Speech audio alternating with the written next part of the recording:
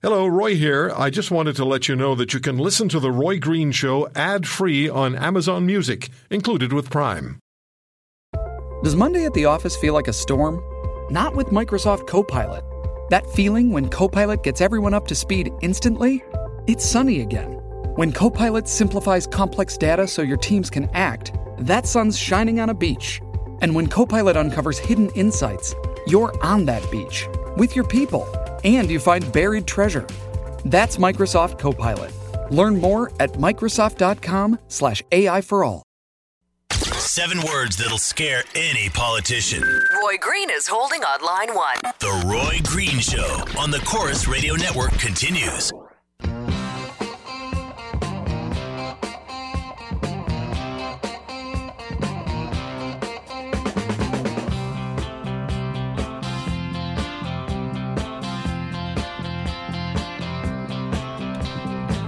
Yesterday on the show, we spoke with Hillary Morden, PhD candidate at Simon Fraser University. She was on with her husband, Mike.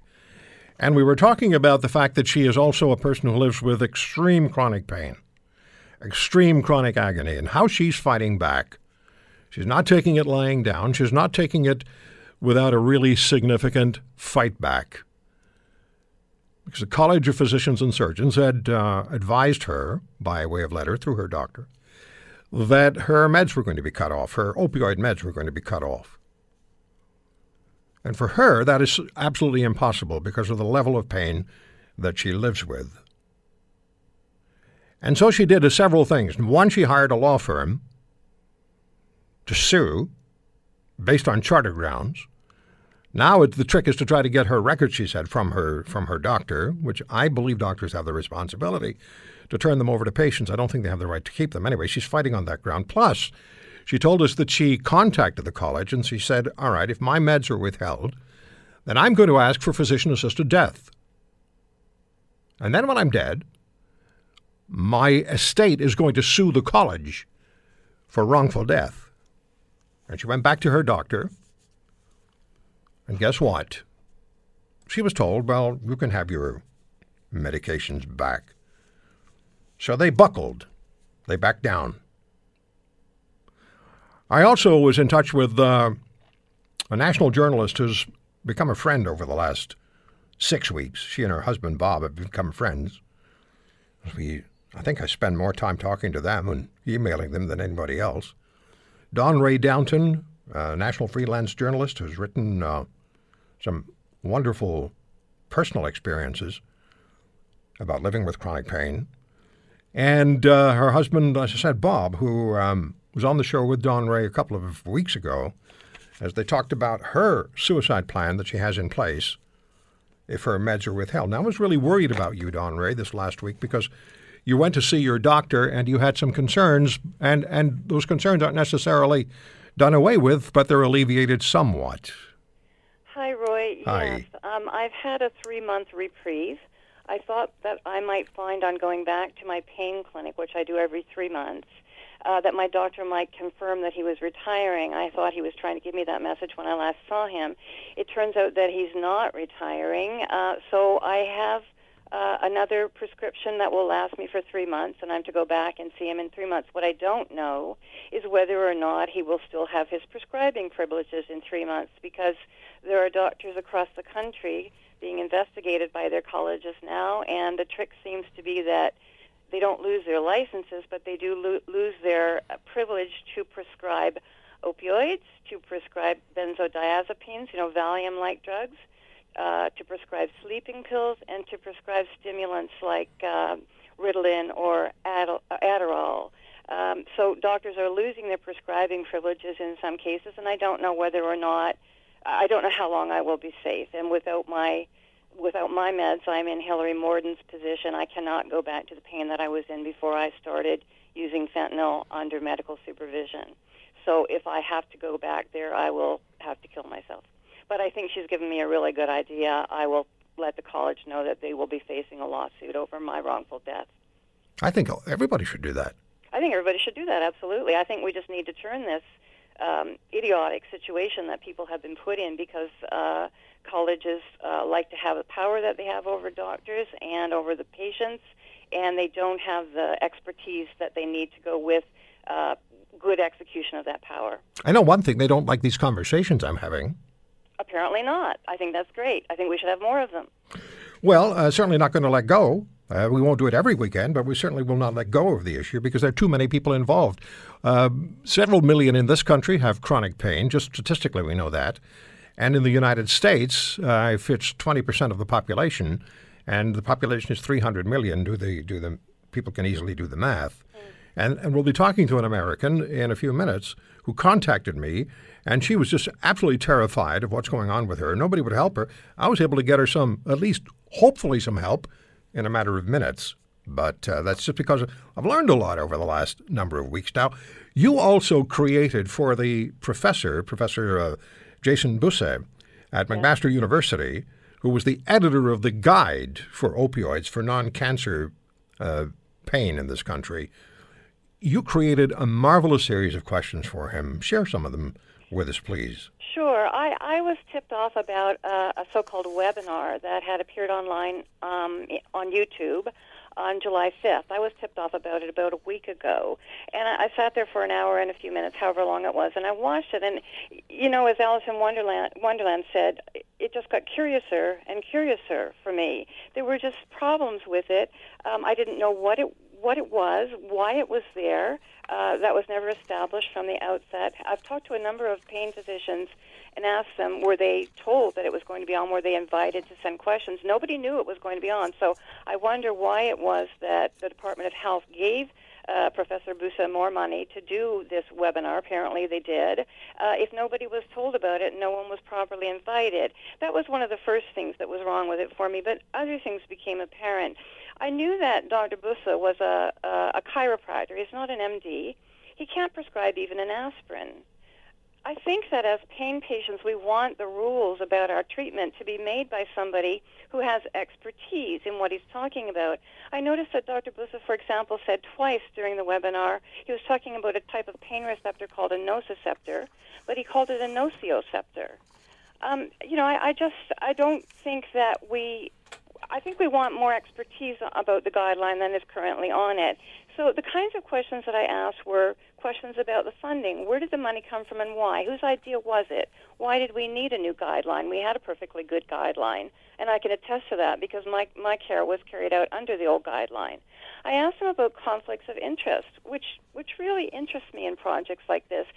Busse he said before in the guideline itself and also in the webinar that there were, for example, no intellectual biases present in the committees.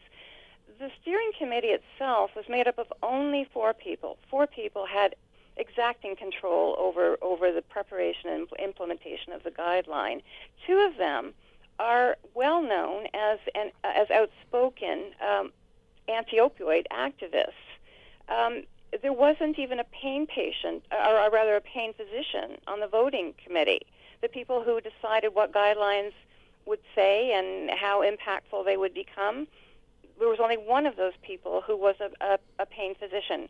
I'm sorry, not on the voting panel. There wasn't even a pain physician. There were pain physicians on the panel who was supposed to be expertly guiding the central panel. My question would be, why didn't they make the experts the central panel? But they did not. I asked Dr. Busse, was he concerned about the fact that the guidelines were a violation of international treaties, of the Charter of Rights and Freedoms, which we have as Canadians, a violation of the Canada Health Act, of 2 Supreme Court rulings, and interestingly enough, the guideline counters provisions of Health Canada itself. So what takes precedence? Is it the guideline, or is it what Health Canada says is good for pain patients? I asked him in particular, did he have any concern about being the recipient of wrongful death lawsuits? And I asked him if he conceived of the webinar as damage control, because to me it seemed that the webinar was entirely about backing off from what the guidelines actually prescribe. He was softening everything. To me, it was entirely an effort at damage control. I did not hear back from Dr. Bussa. It's been a week now, and I've not heard back from him. Well, you deserve an answer to these particular questions. They are great questions. Every Canadian should know the answers to these questions. In fact, Dr. Bussa, when he was on my program, I challenged him on a couple of things. Specifically, there was the one about the numbers of Ontario patients who've been accessing publicly funded opioid, not clinics, but assistance programs, I'll say. And the numbers went from sky high between 2004 and 2014, I think it was. Anyway, a significant increase. And I asked him, are these all chronic pain patients, or are there numbers of what I call generic addicts involved? He didn't have the answer to it. Didn't have the answer. Then later on in the guidelines, they talked about this multidisciplinary approach for dealing with chronic pain patients. They get a kinesiologist, a psychologist, a psychiatrist, a nurse practitioner, a family doctor, of course, and others. It was a team of about 10 or 11 individuals. And I said, where in Canada is it possible? This is a country where 4 million people don't even have a family doctor. Where in Canada could you put together such a team? Well, you can't. Exactly. That was one of the questions that I asked them.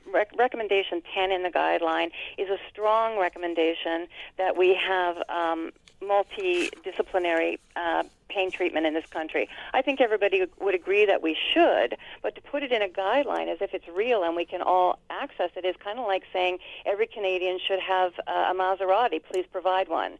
So I suggested to Dr. Bussa in my email to him with my list of 38 questions that recommendation number 10 about multidisciplinary pain control, which we didn't have and we probably would not have for a very long time, the recommendation was illogical. I wanted to know why he recommended it. It puts us all in an impossible place. This is a much more important aspect of the story than the one that's being carried by media everywhere, and that's in Appalachia in the United States.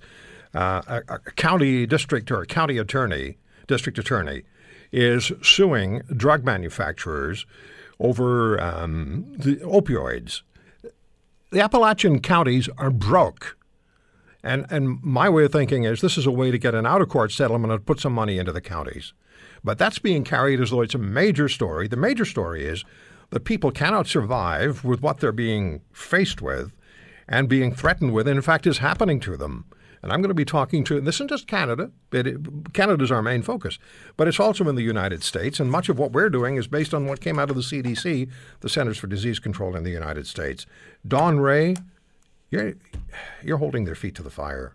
I'm trying to. I think in the last 2 weeks, what's distressed me more than anything is the fact that Dr. Bussa will not come out from behind the screen that he's erected around himself. Not for doctors who challenge him. Doctors have been asking him that since he's let loose this monster, get it back in the bottle. He hasn't responded. He hasn't responded to me.